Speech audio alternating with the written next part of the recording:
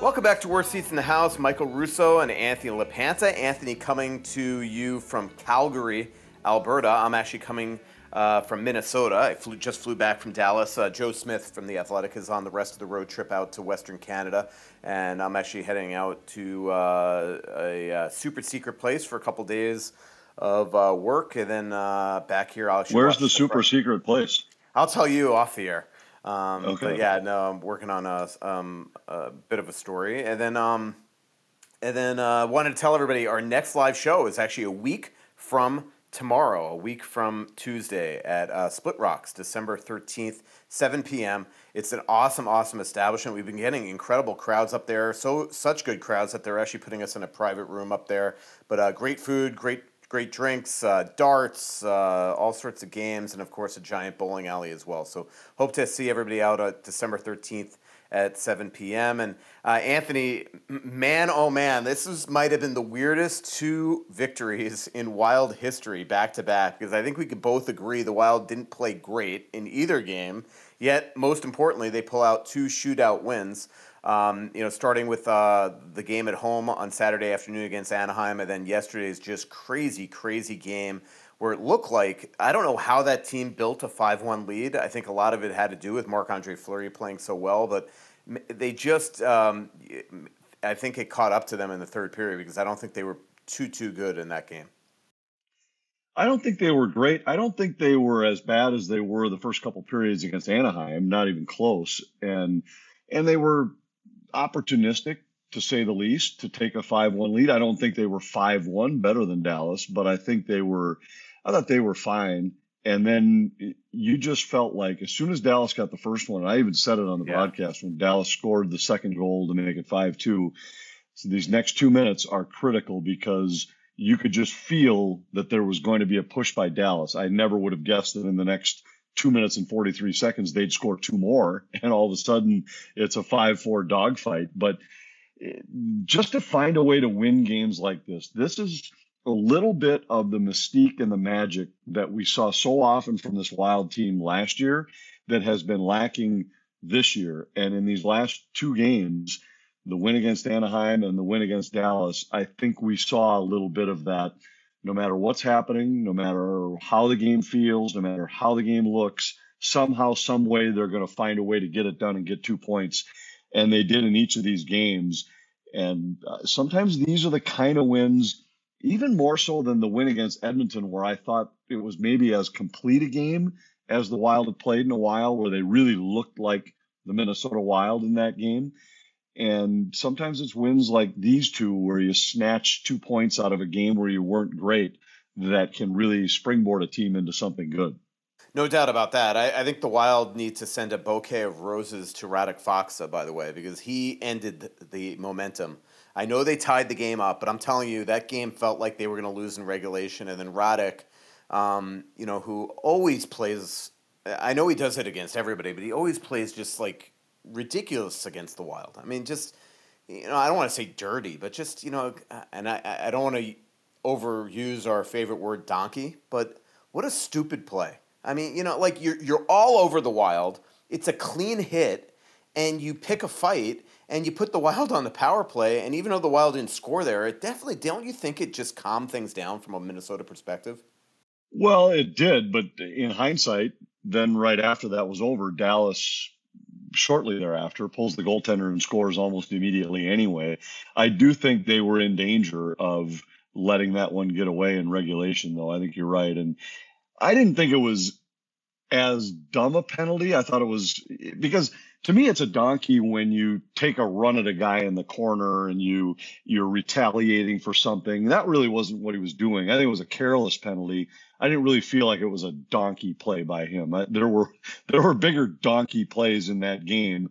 And in fact, I thought Ryan Suter's penalty was one of the donkey plays of the game, because it was absolutely unnecessary, and it was clear and blatant, and it gave Minnesota a chance to get the feel for the puck, and when they really hadn't had it much at that point. Yeah, those two had a battle all night last night, and pretty much it was coincidentally, it was Ryan Suter going after Ryan Reeves, and Ryan Reeves actually playing discipline hockey, but that stems back to a couple of those Vegas, Minnesota games.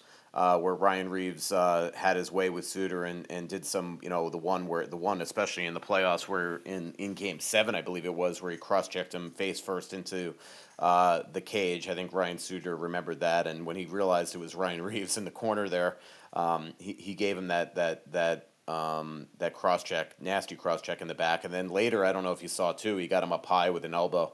Let me ask you this. I mean, the one thing I will say that is a little concerning is the number of regulation wins for the Wild, because this looks like, I know that it's game 20 something and there's several games to go, but this looks like it's going to be a dogfight to the very end for this team this year, and they are last of the playoff teams in regulation wins by a lot. And I think games like yesterday, Anthony, are ones that they could conceivably look back on when they just give an extra point to Dallas, but also, now they're sitting 6 regulation wins behind Dallas, and pretty much it's like that throughout the league, except throughout the conference, except for Winnipeg, who only has one more than the Wild. But are you getting a little concerned about that stuff? Not really, and not yet. I think it's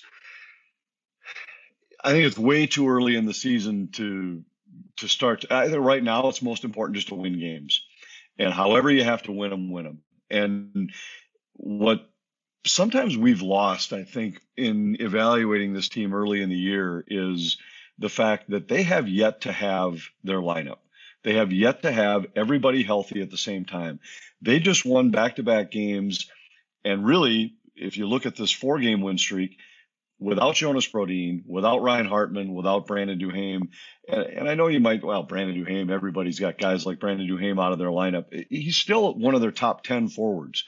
And I say top 10 because he's the one guy on the fourth line was playing great. And he's the fourth line guy that played the most up in the lineup. So and a guy that brings a lot to the table. And Ryan Hartman's a 35 goal scorer from a year ago. Jonas Brodin is your best shutdown defenseman, who's among the best 5 shutdown defensemen in the National Hockey League. And you faced Connor McDavid without him. You face this Dallas team who has maybe as good a top line as there is in the NHL right now without him, and still found a way to win these games. So I don't think you have to overthink how you're winning them. I think right now you take 2 points every time you can get them. And yeah, maybe at the end you'll start to look at it and be concerned about it. But I just think you're looking at a team that, as you and I have discussed a few times here over the last couple of weeks, I believe this is a no-brainer playoff team in the Western Conference.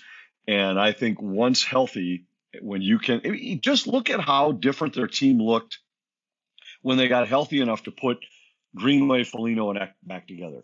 It changed everything in the way the feel of this team, how their attitude was, the way they carried the play, the way they were able to swing momentum in games.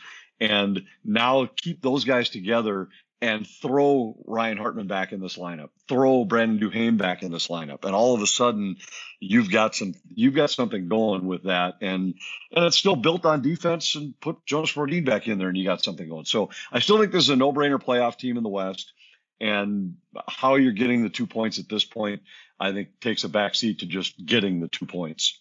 And just if you didn't understand what I meant by that, if you're listening, regulation wins is the first tiebreaker. I don't know if I made that clear. It used to be regulation overtime wins, which usually, not including shootouts, which usually really, isn't it amazing the way, we got to look this up, Anthony, and you might know off the top of your head, or you might have done this research. They went, I think, from being the worst overtime team, like games that end in overtime, not shootout, worst overtime team in the league under Bruce Boudreau to the best under Dean Evison. And, that's exactly right. We've talked about that a few times. They had a winning percentage of under 300 under Boudreau, and have now, when games go to overtime with Dean running the show, it's crazy. And I know the first year we talked about it a lot, and people were very quick to say, well, the players are different, the talent's different. For the most part, it wasn't different, other than one guy, and that one guy does make a big difference. 97 is a difference maker. There's no question about it. But there was such a difference in the way the team played, in who was used, and how they were used. I think Dean Evison's staff, and I've had a chance to walk in there, and they've showed me how they do it. They have a chart a chart on the wall, which then they print little cards for each of them that has their personnel groupings for every single scenario for 5-on-4, 5-on-3, 4-on-3, 5-on-3, five on or four, whatever, Hmm. overtime, 3-on-3, shorthanded in overtime, power play in overtime, shootouts, their top 10 guys. And they all have this card, and then it starts you at a point of such organization that you can quickly adjust. So I love the way he has his overtime structured. It's been a little bit different without Brodin, where normally it was always Ek, Kaprizov, Brodin. And then the third rotation is Kaprizov coming back out with Zuccarello. But you look lately, and we've seen Goligoski on the second grouping when he's been going well. We've seen Sam Steele. Steele on the Yep. second grouping when he's been going well. Last night it was Gaudreau because he was playing well, was on the second overtime grouping. And he's never been afraid to make those adjustments, where I always felt that was one of Bruce's shortcomings, was that he would just never change from playing, these are my veteran guys, these are who I play in overtime. And it's a different game in 3-on-3 overtime. And you couldn't win with the guys he Yep. continued to Yeah. run out there. How many times not only did the Wild lose in those years under Boudreau, but lost on the first shift of overtime? And he would never adjust that. Where Dean, I think, has a great feel for that and makes great adjustments. Yeah, it was crazy. I mean, it was pretty much a guarantee what Suter, for a while it was Suter, Koivu, and Parisi starting, or Zucker was in there a lot, and Doobie, and it was crazy the number of either first shots that beat Dubnik, or I once did it was like Zucker, Parisi, Koivu, and Suter were on for the vast majority of the losses for the Wild. So it wasn't just that he was using maybe more slower plotting guys. I mean, Zucker, as you know, is a speedster. Who was one scary guy in overtime yesterday that needs to be coached up is Boldy. Boldy had one of the most miserable games I've seen him play, and it went right into overtime. Like extended shifts, that type of thing. Like they're gonna have to coach him on when to come to the bench, when to leave the zone, things like that. Um, one thing I wanted to talk to you about was the chemistry that Connor Durr and Mason Shaw have on the PK. And I know they were on for one goal against Anaheim, but if you look down low, it was not their fault. There's just something about these two. They're incredibly good friends off the ice. They just went to the Vegas Lounge karaoke singing together. That's how good of friends they are. But I mean, that play yesterday, to watch Durer turn on have the awareness that it was Suter that he was chasing. Suter got a little too low. Shaw chips it out of the zone. Durer turns on the Jets, and Suter basically pulled up on the play, which was in contrast to what we saw Spurgeon do the night before against Troy Terry. But Durer just scored a fabulous goal, and that really sparked that little onslaught that we saw where the Wild scored 3 goals in 2 minutes and 50 seconds in a second period, and it was a great response because that game could have gone haywire after Rupe Hintz scored his first goal to tie things up. Anthony. I agree. And those guys have been terrific together. But I also think they bring something else to the table. And we've talked a little bit about the Ryan Reeves acquisition, and I think those two guys with Reeves could give you a fourth line with some identity, Mm-hmm. because they understand what their role is. They understand the way they're supposed to play the game. I talked to Dean just last week about that, and we talked a lot about how that line comes together and plays together 5-on-5. But he said, I don't know what it is, but Duer gets a breakaway every single night. Yeah. And he does. It's almost every single game, and many of them are shorthanded, but it's almost every game he gets a chance one-on-one with the goaltender. He's got great speed, but he also has a great knack for creating those opportunities. And his speed was a difference maker in yesterday's game, without a doubt.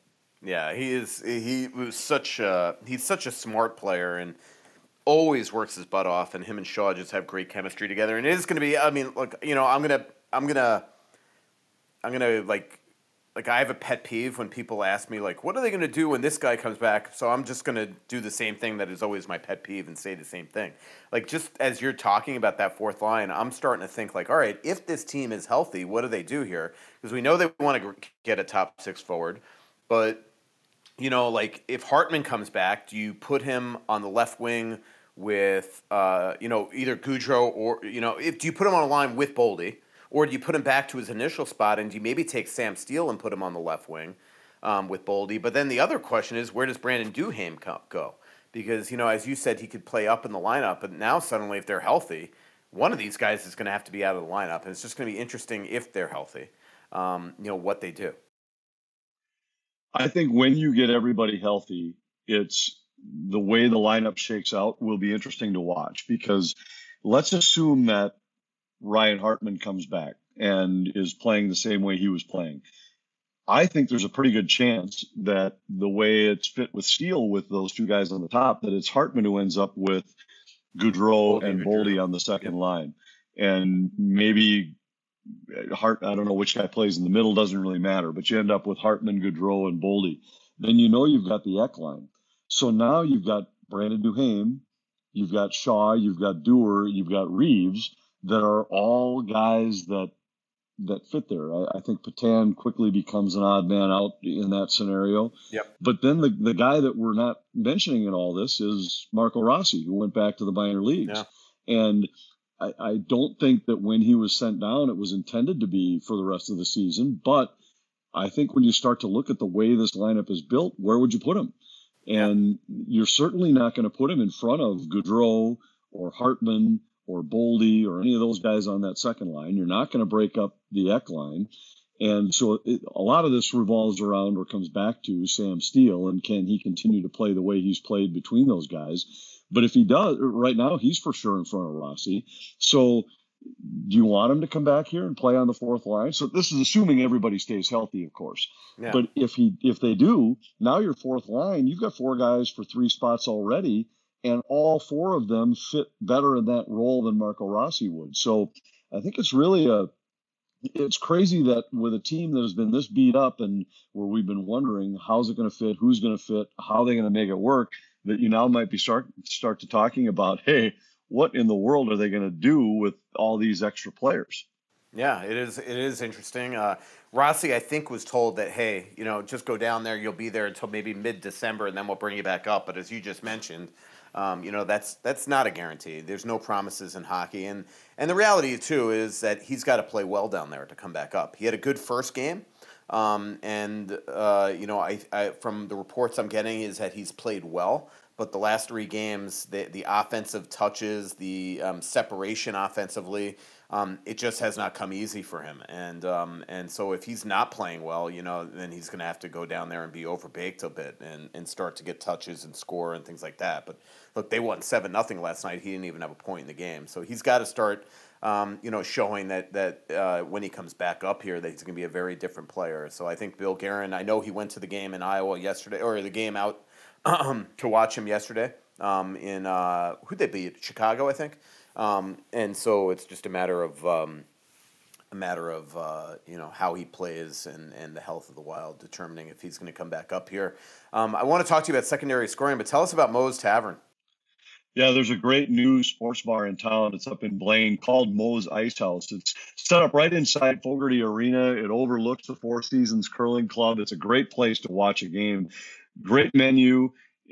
My favorite sandwich they have is the pastrami sandwich. If you've ever been to the original Moe's in Mounds View, it's a carryover from there.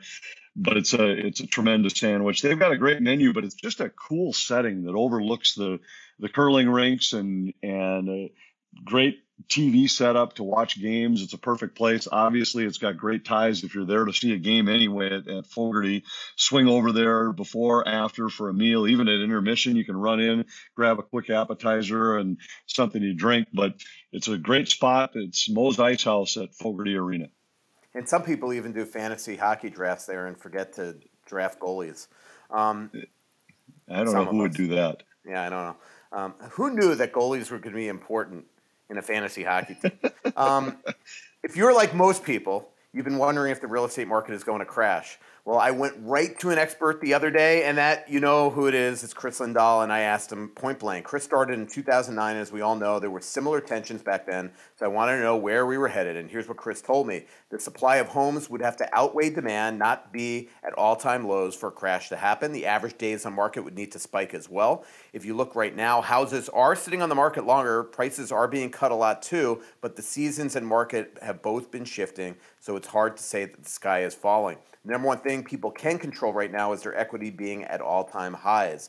Homeowners that want to guarantee they keep their equity need to be proactive, not wait until it's too late, which is why so many are coming to Chris Lindahl Real Estate for their guaranteed offer program. It's a great hedge against high inflation and interest rates vaporizing people's equity. Request your no obligation guaranteed offer right now by going to chrislindahl.com. Terms and conditions apply. And here's a word from Bosch Law Firm. Hey, hockey fans. Jerry Bosch here again from Bosch Law Firm and WorkCompExperts.com. If you're injured at work, it's never too soon to contact the lawyers and awesome staff at Bosch Law Firm. We'll answer all your questions, help you set up your work comp claim, and help you select professionals who will be there to help you, not the insurance company. And with almost 30 years of litigation experience, if your benefits are denied, we'll fight to get you paid. Bosch Law Firm. The call's always free and there's never a fee unless we obtain benefits on your behalf. Call or text us at 651-333-8300 or visit us at WorkCompExperts.com. Back here, work seats in the house, Michael Russo, Anthony LaPanta, Brandon back behind the laptop somewhere in a big production Man behind studio. the curtain. Yeah, big production studio, I assume.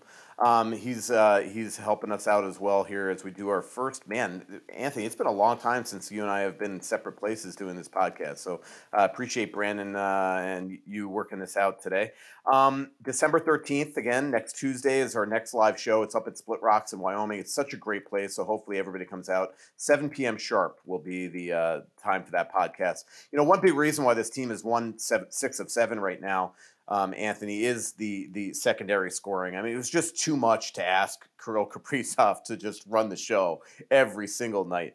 And they're starting to, you know, it's not, and same thing, obviously a lot of pressure on guys like Zuccarello and Matt Boldy, but now we're starting to see, you know, guys step up every single night. Joel Eriksson Ek is in a stretch of 3 or 4 weeks of outstanding hockey. But look, last night, again, they get goals from Connor Durr. They get goals from Jordan Greenway, who's been great, as you mentioned, since they put that line together. I think when they started, the one thing I think really did happening, I was talking to Wes Walls about this, Anthony, is I think that Jordan Greenway was a little shocked when Ryan Reeves was acquired and they put him right out with Eriksson Ek and Foligno. And so when they put them together against Edmonton the other night, I think that was a chance for Jordan Greenway to say, I'm going to seize this job again, and not give them a chance to ever do that again to him. And he's played great now, 3 games in a row. But, you know, Jake Middleton's getting goals. Jared Spurgeon's playing unbelievable hockey right now. It's just, you know, now suddenly we're starting to see this team find an identity. Without a doubt. And I think even though it was in the middle of the 7-game stretch to which you refer that the identity line got put back together, I still think it all comes back to that. That's the line that it allows you to put the other guys together. It also allows for those momentum changing shifts that we saw so often last year. And I think you might be right. It might have been an eye opener. I also think Greenway just had to get comfortable almost to convince himself that he was healthy. I can't remember if you were there the day he chatted with the media in the locker room, and he made a couple comments that were a little bit, I don't want to say head scratching, but they were a little perplexing, where he was talking about, it's for sure in the back of my mind when you go in to make a hit, and I got to be thinking about it, and I feel fine, I feel good, but I'd be lying if I said it wasn't going to be on my mind. And as he was saying all that, I thought, boy, this doesn't sound like a guy who's ready to go and play the game the way he needs to play with those guys. And I'm sure the coaching staff was seeing that and hearing that and feeling that and sensing that and saying, we can't put this guy back on that line unless he's ready to play the way that line plays. And so I think he had to prove to them that he was ready for that. But they had to do that for the Edmonton game. They absolutely had to. You had to have those 3 guys together. And I think so I think that's where that part starts.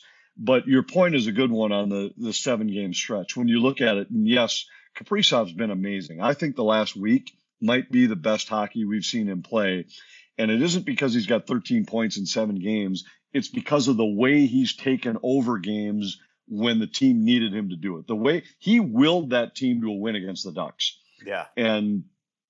But then you look at Eriksson Ek's got 10 points over the 7-game stretch. Boldy's got 7, even though I agree with you. I think he easily could have had 3 points yesterday that he missed on grade A golden opportunities to score. Zuccarello quietly has 7 and 7. Addison has 6 points in the 7 games. Spurgeon 5 points and the 2 unbelievable defensive plays in the game against Anaheim. I think they've just got a lot of guys right now that are playing with a lot of confidence and filling roles that they must fill for this team to have long-term success. Yeah. By the way, we're like, half hour into the podcast, and I haven't brought up Brock Besser yet, but we will get to that. Making everybody stay to the end. It's I learned this in broadcasting school, Anthony. Just tease people. Well, yeah, you tease. It's called a tease, a deep tease. Yep, exactly. Let's talk Freddie hockey. I love that. I love that, it's almost like Dean trolls the fans by just shoving them down their throat. Like, Freddie this, Freddie that. And Freddie is just the guaranteed 3-hole guy in the shootout. And let's be honest, he usually comes through. He's 3 for 6 in his career. And, but the one thing I want to talk about is, like, even after he scored the goal last night with an incredibly good move, fans are still debating it. Like, what is there to whine about? Like, first of all, like, I come from the school that you also watch how guys play in a game. And I would not have put Matt Boldy there the way that he played that game yesterday. I would have used him there in round 4 like he was the night before against Anaheim. But, like, Freddie has great hands. And there was this ridiculously stupid debate going on my Twitter feed by some guy that I've blocked like 25 times on Twitter, by the way, on like, that this just shows that they're not a true contender when you have to use Freddie Gaudreau third. Like, we have seen so many superstars in this league that can't excel in a shootout. Marion Gaborik, Danny Heatley. I mean, there have been tons of guys. Some of the great players in the game that score a ton of goals, even on breakaways, can't score in a shootout. Teams have shootout specialists, guys like Chris Stewart, Petteri Newmelin. We see it all the time where just all of a sudden you see an odd guy go out there in a shootout in the rounds 1 through 3, and you would never think that's the guy. And yet there's something about that guy that proves good in these situations. And we watched Freddie Gaudreau's hands in practice. He has great hands. We watch him in these shootout drills that the Wild does. He usually scores. Dean Evison coached him in Milwaukee. Obviously, he sees something in him. And he goes out there and scores. I don't know what the big whining debate is about some fans that just can't handle the fact that Freddie's in the 3-hole. I guess I haven't really heard the fans whining about it, but I thought do that. They only whine on my Twitter feed, not yours. Yeah, maybe they just know I ignore them. I don't know. Yeah. And normally they whine more on mine when the Wild lose because it's for sure because of something the play-by-play guy said on the broadcast that caused them to lose the game. Well, I did hear that you jinxed them going into the 3rd yesterday. I did hear that. Yeah, it was a ridiculous statement. I think I said something like the Wild are 20 minutes away from a great start to the road trip because they were ahead by 3 goals going into the 3rd period, which and I might 31 add, seconds later, 4 goals. Right, and which I will add, they did win the game. So, yes, it took them more than 20 minutes, but they did win the game. And what I'm going to do is, one of these days, I'm going to start writing down all the things we say that do not change the outcome so that the one time you do say something so for example, I said something during the Ducks game that, the Ducks haven't generated anything yet. And within like a minute, they scored the tying goal to make it 1-1. Uh-huh. But I had also said that several times at different points in the game where then they didn't score for the next 10, 12 minutes. We pointed out the fact that, I don't remember which game it was recently, but I had pointed out that a team was 0 for their last 10 on the power play. Well, they ended up going 0 for 3 in that game. So we showed a graphic. They're 0 for 10. they still went 0 for 3. It didn't mean that they scored a power play goal on the next one. We said yesterday, Dallas hasn't won a game that went past regulation. Shockingly, Dallas still hasn't won a game that went past regulation. I mean, it's crazy the number of times that when you use the statistic because it's a legit statistic. At some point, Dallas is going to win an extra session game. And at that moment, people are going to say, well, they jinxed them because they said they were over. They said they were over for 7 games in a row. And 7 times in a row, it hasn't changed it. The 8th time, or whenever it ends, yes, there will be a time where a guy says they haven't won in an extra session and they will win. And it isn't going to be because the play-by-play guy said they haven't won past regulation yet. Finally, I got Anthony to rant. It's awesome. Yeah, I'll tell you, if anybody, and I have people who I think they legitimately are arguing, saying that they believe in jinxes. And I want to just say to them, do you really think that a word spoken by me in the broadcast booth, heard by nobody on either bench, has any impact on what is about to happen on the ice? If it did, the Vikings would have won every Super Bowl. The Twins would have won every World Series. The Wild would have won the Stanley Cup 10 years in a row, because I would have just kept saying they've never won a Stanley Cup. Oh, does that mean it's going to jinx it and they're going to win the cup now? I mean, it's crazy. Maybe we're learning, though, that over your 50 years that you have been the one that's actually jinxing everything in this market. I did have a guy, I got to remember the exact way he said it, that he stopped me on a street corner after a Twins pregame show when I was making my normal walk to Starbucks before the game started. And I'm standing at a street corner, and this guy was going the other way, and he yelled, I don't remember exactly what he yelled, but it was something like, I hate you, LaPanta, or you suck, LaPanta, or something like that. And all of a sudden, walking by you, sure? Could have been me. Yeah, but, well, it was 2 guys, and this one guy yells it, and all of a sudden the light turned red, and so now they're stopped right next to me, and I'm standing on the street corner. And so I just kind of looked at him, and I said, just out of curiosity, why? And he says, because Minnesota sports has sucked balls since you started covering the games. And so I kind of looked at him, and I said, well, I don't know what to tell you, except I guess I'm sorry. And his buddy looks at him and I can't remember what his name was, but he just said, nice call. Let's say it was Bill. Nice call, Bill. And I just, what exactly would you like me to do? I don't have any control over whether they win or lose. And I think the guy just assumed he was going to scream it at me as they rolled through the intersection, and that he wasn't going to have to explain it to me.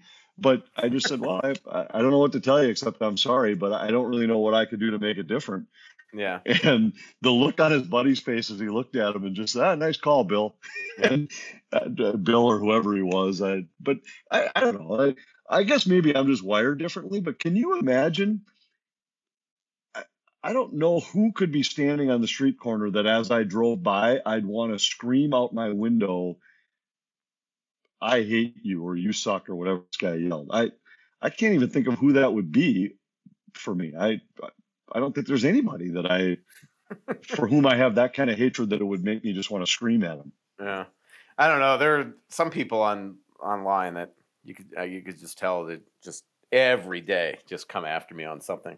And it's always the dumbest fight. Like, you could tweet, like I tweeted something like today, like about Jason Robertson. I said, to me, what's most amazing is this guy showed up like basically the day before training camp and signed. Okay.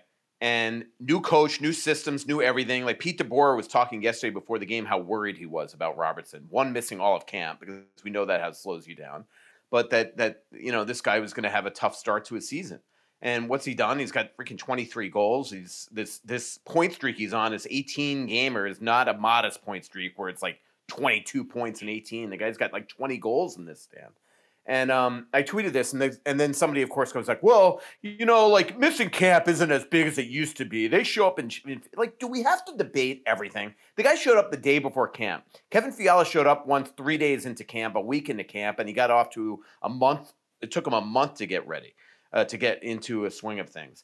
Kaprizov showed up the day of camp last year, and if you ask him, he says that he felt those 2 weeks before camp where he was quarantining is one reason why he didn't score in the first 8 games last year. That he got off to a slow start for that. Like, everything doesn't have to be a fight, but for some reason it is. It's unbelievable. Like, Well, even it doesn't have to be a fight, but we could also accept the fact that the players, coaches, and general manager know more than we do. Yeah. They know more about what it takes to get their body ready than we do. They know more about what it takes for a player to be ready. They know when a player's ready. They have a better idea about all this. And if a player comes out and says, I don't think I was ready, I'm not going to debate with them or argue with them. I can say, well, it didn't seem to make much difference, but if he says he wasn't ready, why would I possibly argue with him? He knows his body better than I do. He knows what this is all about. Even our color guys, when I talk to Wes and Ryan, and I'll ask them questions about little things, like, for example, we just talked about the Ryan Reeves acquisition with both those guys. And I said, is that legit when you always talk about that you play with a little more confidence, a little more freely when you know he's on your side? Because I thought, if I'm a guy about to lay a hit on Kirill Kaprizov, does it run through the back of my mind first? Yeah. Like, boy, I better not hit him because Ryan Reeves might come over the board and punch me in the face if I do this. But they both said to me, there's absolutely no question that it does. And they said, Wes even told me, I've been on the other side of it, where I knew if I took liberties on this guy, I was going to have to answer the bell against somebody like him. Mm-hmm. And I thought, okay, well, if those guys say it, who am I to argue with it? It seems really strange to me, but they've been in those fights. They've been in those battles. They've been in those situations.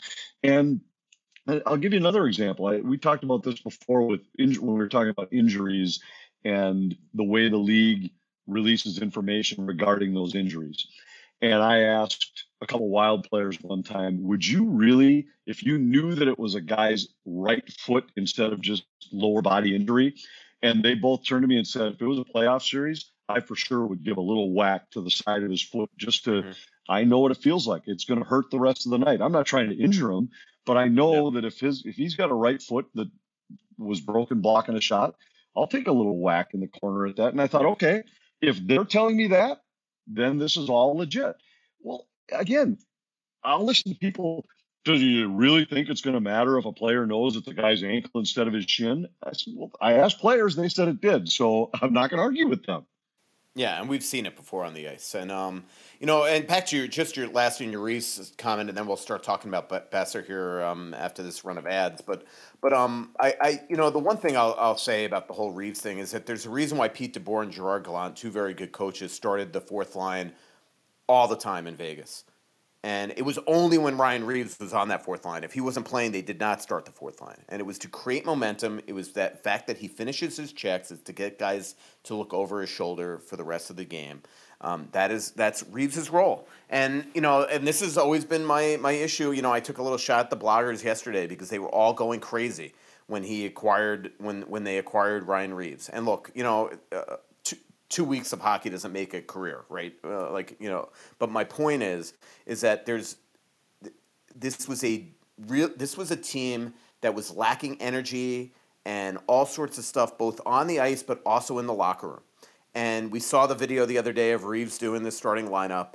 And I know that stuff doesn't wind up on your, Evolving Wild website and Natural Stat Trick and stuff, but there's a value to adding a presence like that sometimes when you're a team that when the GM is looking at it and saying we're just lacking that like spark in the locker room, that voice in the locker room. And that's why they added. And now you add him on the ice too, and he's actually playing pretty well. That was my point when I took the shot at the bloggers, is that there's multiple ways to have worth in the hockey. You don't all have to be Kirill Kaprizov, and there's certain things that Reeves does. Even him going, we saw him last year mocking Kirill Kaprizov. Probably not the smartest thing to do. I wouldn't want to piss off Kaprizov on the ice. But the one thing that Ryan Reeves does that is extremely old school is he doesn't go after fourth liners. He gets in the grill of the stars. Those are the guys that he wants looking over their shoulders and playing with a little less freedom and a little less time and space, always worried about him. That's why he goes up, he picks the best player on the other team every single night, Whether it's Jacob Chikrin, like we saw, he does that, and that's the way that he plays the game. Let me tell everybody about Aquarius Home Services in Connecticut. As we know, right now it's freezing out. The holiday seasons are here, and I don't want to get stuck with no heat. In fact, I was freaking out last night in Dallas, because I was trying to up my heat in my place, and my thermostat wasn't kicking in, but I finally figured it out.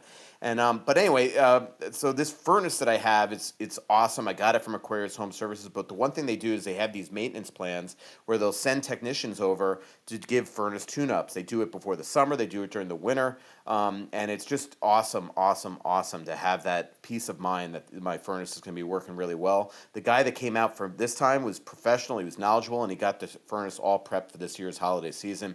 Aquarius provides a 5-star furnace tune-up. They will thoroughly evaluate your entire heating system, review the results with you, and happily answer any questions. And if they find any concerns, Aquarius will provide clear options with upfront pricing and review their no breakdown guarantee. Aquarius believes in earning the right to be recommended, which is why I recommend them every single week on the show. They're just a click away at AquariusHomeservices.com. And don't forget to mention that Russo sent you. And here's a word from Royal Credit Union. Take the checking account challenge from Royal Credit Union.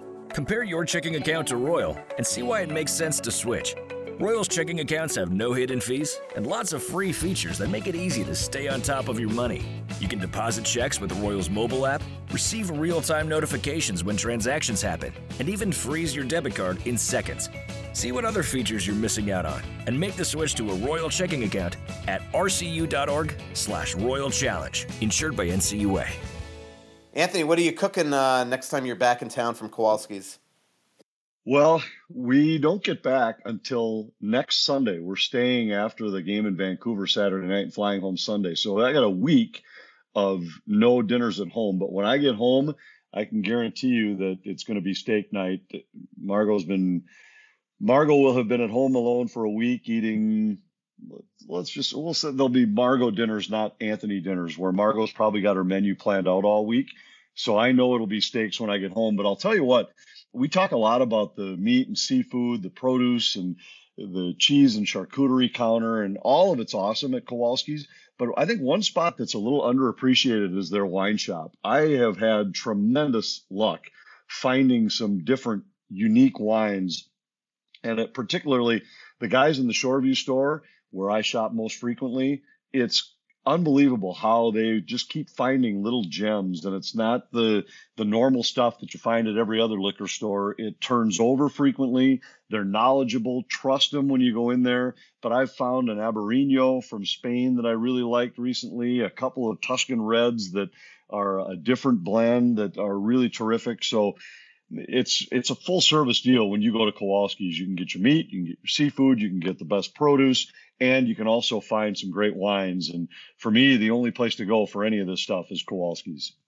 And usually in the summer, you're getting your Studio by Miraval there, right? The rosé. Studio by Miraval, which is terrific. They've got a great Sauvignon Blanc that I've been drinking lately, a Whitehaven from New Zealand that is really good. But they've got it's all of it. They've got. I just like the fact that they turn it over regularly as well, where if you go in there in a couple of months, they'll have something different. And when I walk in now, I've been there often enough where when I walk in, they say, hey, I know you like this. You got to try this. So it's a great spot. All right, let's talk Brock Besser. We've made people wait this long. All right, here's what's going on with Brock. First of all, what awful timing that. I don't know if it was done. I can't imagine it was done in a vacuum. But Bruce Boudreau almost scratched Brock Besser on their Hockey Fights Cancer Night, on the night that Brock was going to honor his father by wearing a Hockey Fights Cancer sweater with his dad's name, Dookie, on the nameplate. Bad timing. I don't know how that happens. After the game, that Brock wound up playing only because Dakota Joshua wound up being hurt, and scored the tying goal, by the way, which was so fitting in the third period in a game that Bo Horvat won in overtime. How did nobody tell?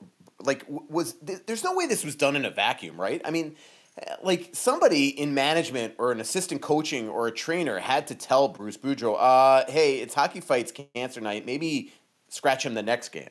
I just don't understand how that, there's no way Bruce just did that in a vacuum. Somebody had to, when you're scratching a big name player like that, you know that you're talking to Jim Rutherford, you know you're talking to Patrick Alvine, you know you're talking to your assistant coaches. How does nobody say to him, by the way, it's Hockey Fights Canada night, Cancer Night?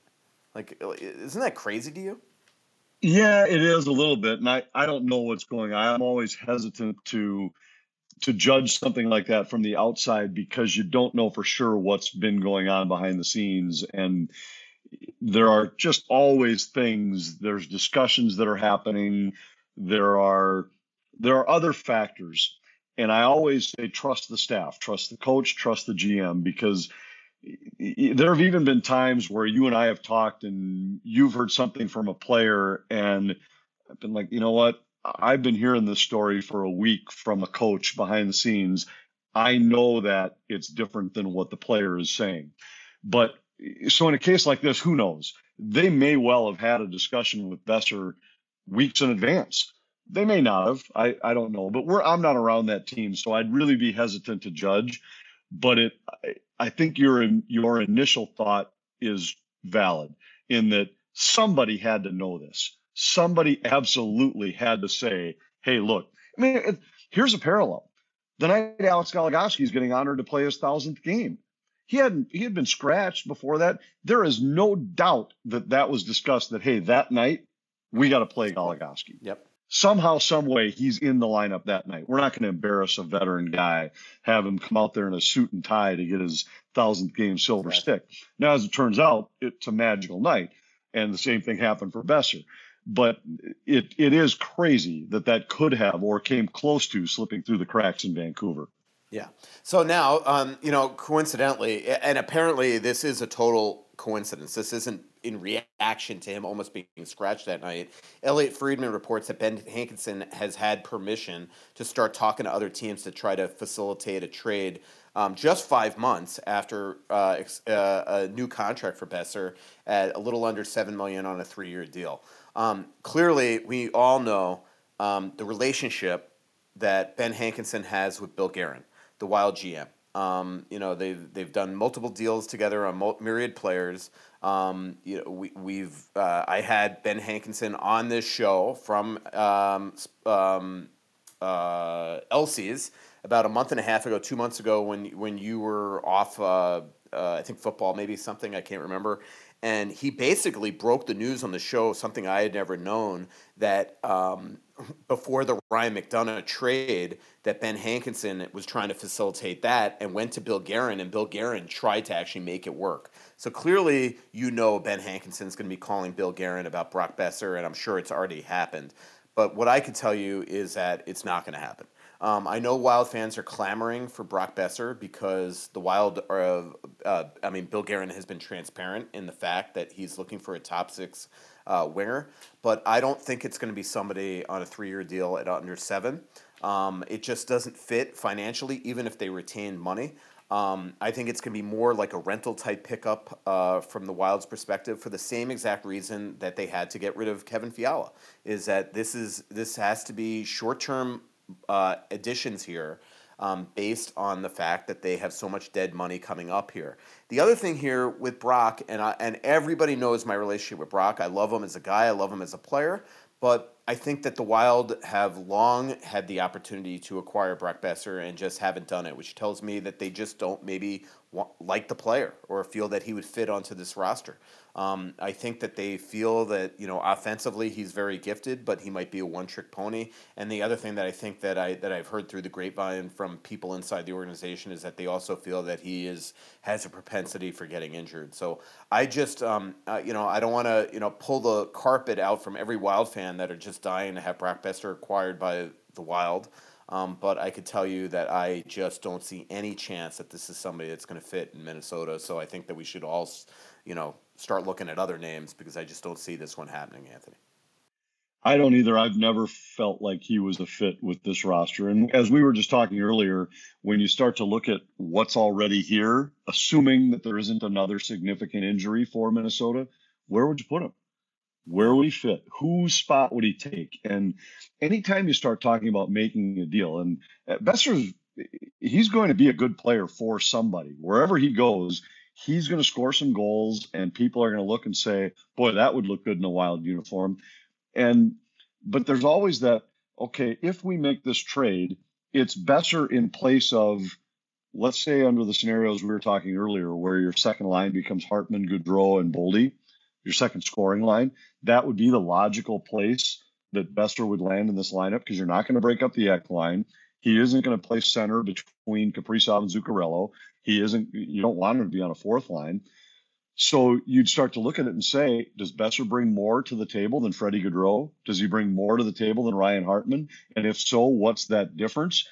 I just don't think he does. I don't think he fits better in this lineup than one of those two guys in that spot. Yeah, and I can tell that people listening to this are almost driving off the road or off the treadmill right now. If you're listening, like, you can't, Besser's not better than Freddie Gaudreau. What? Yeah, I could see He's that not.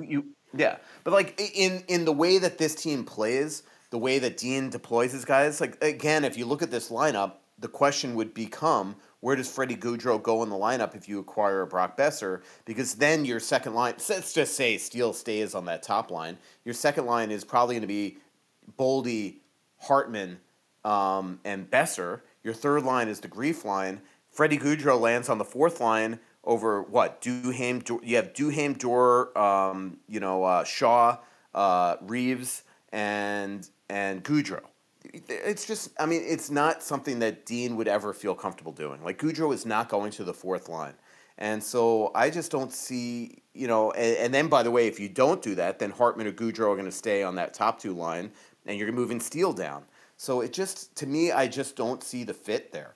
I do think that if they want to acquire a top six forward, they would take somebody on a 1-year deal at a $3 million rate, or a 2-year deal at $3 million, that they could maybe have the appetite for next year. But I just don't see the fit with Besser at 6.75 or whatever it is for 3 more years. I just don't see how it works. And again, it's not just the salary with him. I have always gotten the impression from the Wild too, it's the player itself, that they just have not, it's not somebody that they feel would fit into their lineup because of, maybe size, his propensity for injuries, and just whether it's fair or not. I mean, they've been unlucky injuries. But the other thing is just, again, he's somebody that he is, like a lot of goal scorers back in the day when I used to cover him, like if they're not scoring, what does he do? And I think that's the place that Brock Besser is, and in the opinion of Wild front office. That's just my gut. I agree. I have no further information to add on this discussion. All right, let's go through some quick Twitter questions here. All right, a lot of them on Besser, a lot of them on top six forwards. Heater asks, when Brodin gets back, who do you see getting bumped out of the lineup again? It's pretty interesting because, Goligoski's playing well. The one guy that's not playing well lately, but he adds that ruggedness that the Wild value, is Merrill.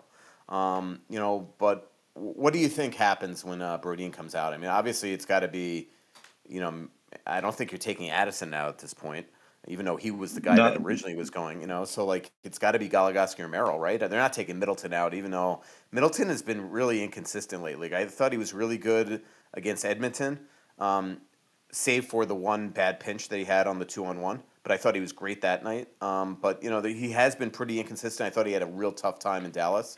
But they're not taking him out of the lineup, right? No, he's not coming out. Yeah. He's not coming out. He and Spurgeon will be together. Be?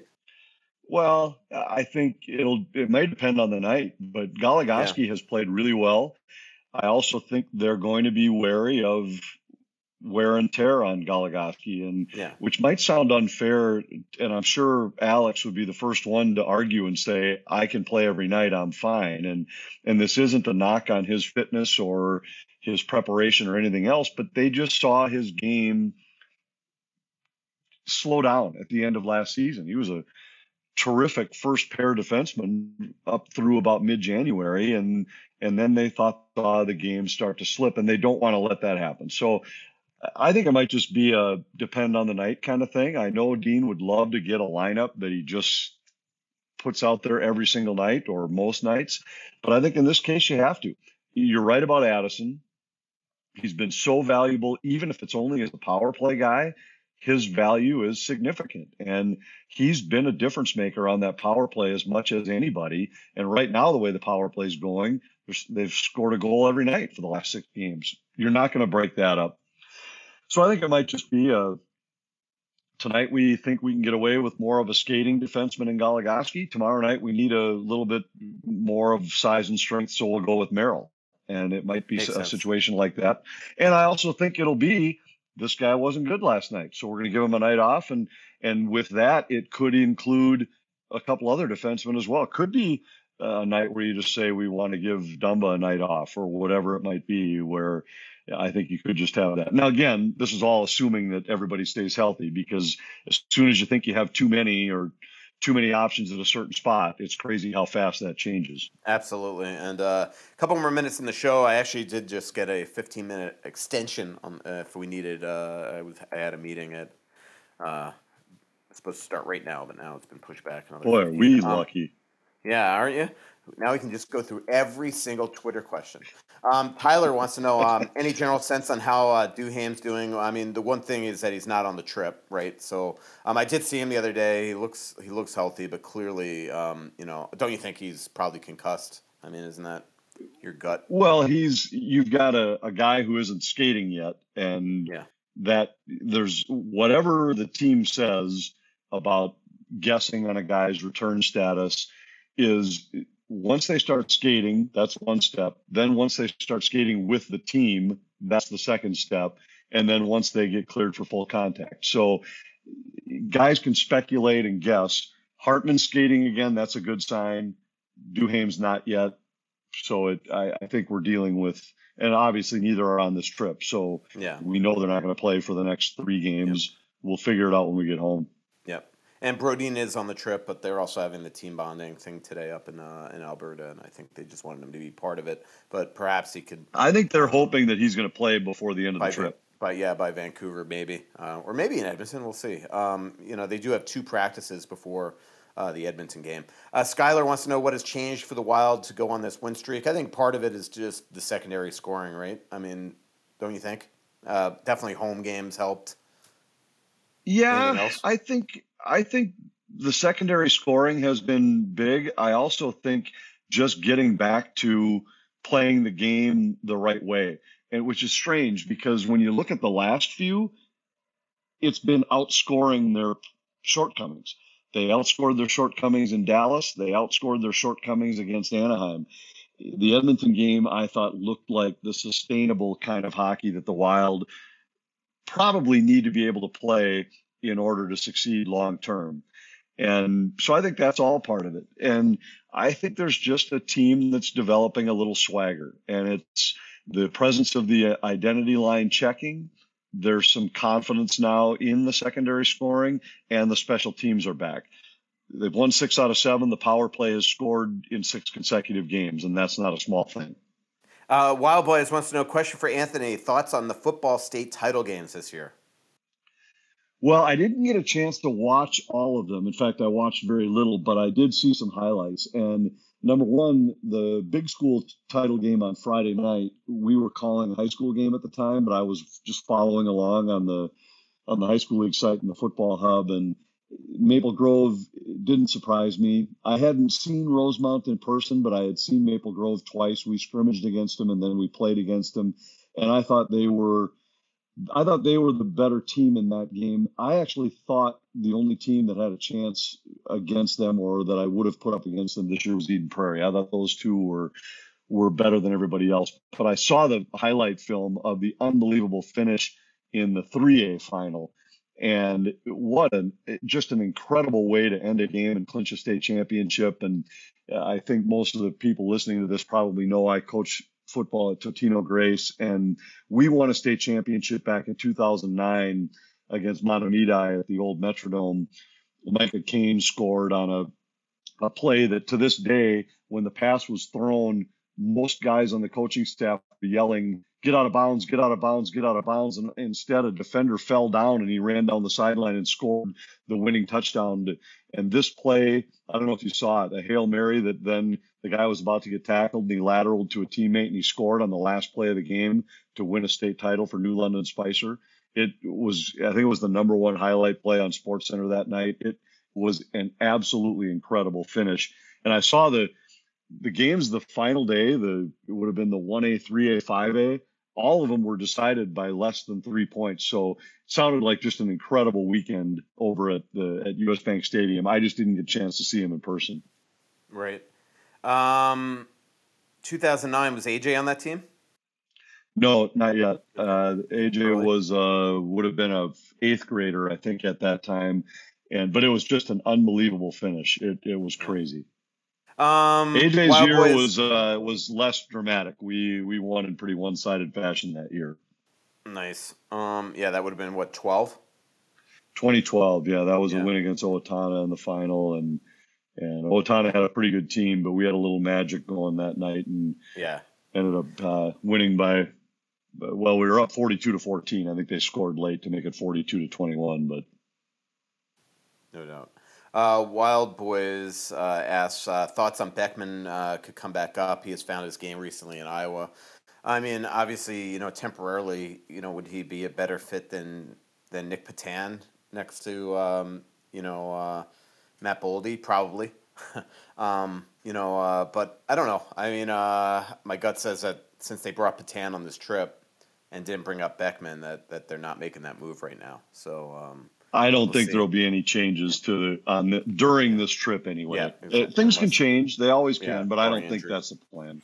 R.D. Jones, if we sign Brock Faber after the trade deadline, can he play in the playoffs? Yes, he can. It would be just like Cale McCarr or Chris Kreider years ago, things like that. Here's a good question from Jack Olson for both of you. When the Wild have their bonding activities like they've had in Des Moines Vale and now the upcoming one in Alberta, do you guys take part in any of the activities, and how much fun do you usually have? I definitely don't take part. I've gotten to cover a couple of them before, but usually that's usually that's just a team thing. And Anthony, you're not in the Amazing Race today, are you?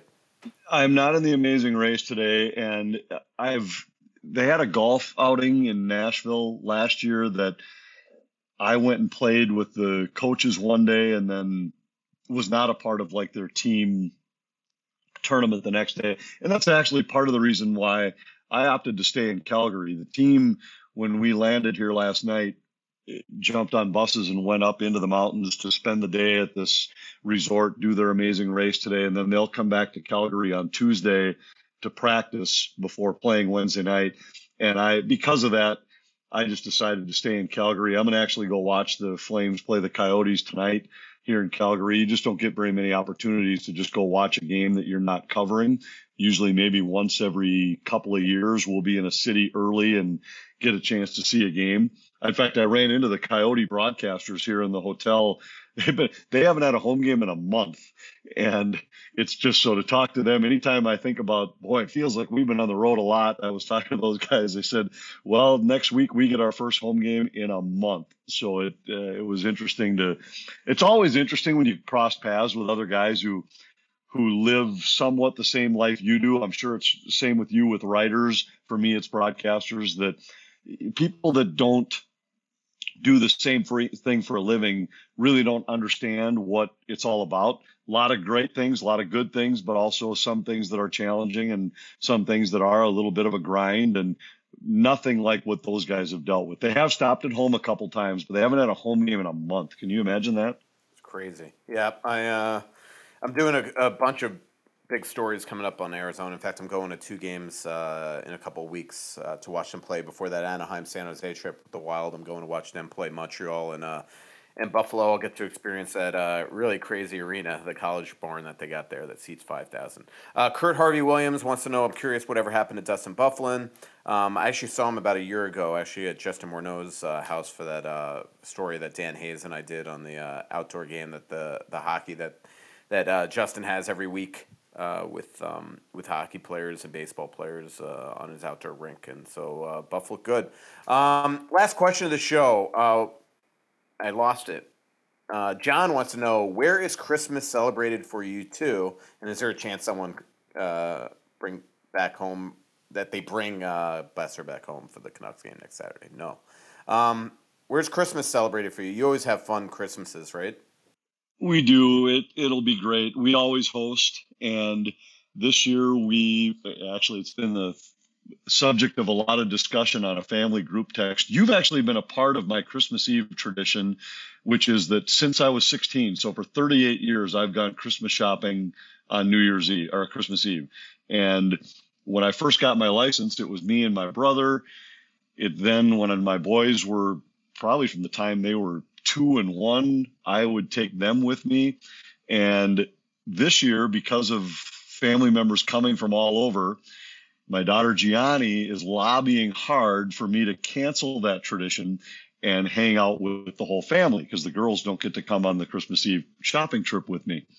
So that's been a part of my tradition for 38 years, is a Christmas Eve shopping trip. And I know you've come along with my brother and my boys and I, and I just love being out in the malls. I grew up in the retail business. My dad he owned Hallmark card shops and then managed a Hallmark card shop chain for much of my life. So I just love being out in the malls on that day. I love the energy. I love the pace. And now as my boys got older, it also usually includes a stop for a Bloody Mary and some lunch at some point. So that's a part of the tradition. Feast of Seven Fishes at the LaPanta House on the 23rd, where the old Italian tradition of 7 kinds of fish at the table, and that has become a norm for us, maybe the highlight of the Christmas season for our kids, because as you well know how much we love to cook. And so that night's terrific. And Christmas Eve night, we'll have my brothers and sisters are invited, and then Christmas night we do kind of the formal sit down meal. So that's Christmas in the LaPanta household. How about for you? You do the Misfits thing too, right? That's always fun. We have. I don't think that's really going to be a part of it this year. We used to do what he's referring to as the Island of Misfit Toys party, where on Christmas Eve night, anybody that we would cross paths with that didn't have anywhere to go, we would say, well, come and join us. And then once you had been there, you were always invited. So some years we'd have 10, 12 people. One year was a blizzard. We had 25 people because we had people at the last minute saying, hey, I was supposed to go here, but it's snowing. And they'd just stop over. And family was there too, but it was friends and the kids loved it because it was a couple of their friends and their parents that would come over. And it's changed a little bit. The last couple of years, we haven't had anybody other than family there. So we didn't really advertise it this year. If we happen to hear from somebody in the next couple of weeks that, hey, we don't have anything going on, they'd for sure be welcome, because we usually do casual food, appetizer type stuff, build your own pizzas, something like that, and then just play games all night anyway. So it has really been when our kids were younger, it was a great part of Christmas because it was whoever of their friends was around in town with nowhere to go. And we had some great times with it. And I know you were there a number of times. We even had the Trampled by Turtles guys were there. Yeah, I remember I brought Dave Simonette was there. Yeah. Yep. That's funny. So we had him there one time. We told him, hey, bring a guitar. And we had another time my brother came, and his neighbor was I think she was some kind of a singer, in plays, did live shows. And so she came and brought a guitar and sang it's just, we've had some interesting people over the years that have been there. Yeah. Yeah. That was a fun one with Simonette. And speaking of Simonette, let's have him play us out here with Winners. Thanks for an awesome show, Anthony, and for doing this on your off day in Calgary. Thanks to our incredible sponsors, Moe's Tavern, Chris Lundell Real Estate, Bosch Law Firm, Aquarius Home Services, your installers of Connecticut water treatment systems, plumbing, heating, and cooling, Royal Credit Union, and Kowalski. See everybody on December 13th at 7 p.m. at Split Rocks. December 13th, 7 p.m. at Split Rocks is our only live show for the month of December. So if you want to come on out and talk wild hockey, ask questions, see Anthony and myself, definitely come out to Split Rocks. Thanks to Brandon. Talk to you next week, everybody. So much coming out, there's nothing going in. I know that you feel like you're never gonna win. Oh, but the world won't forgive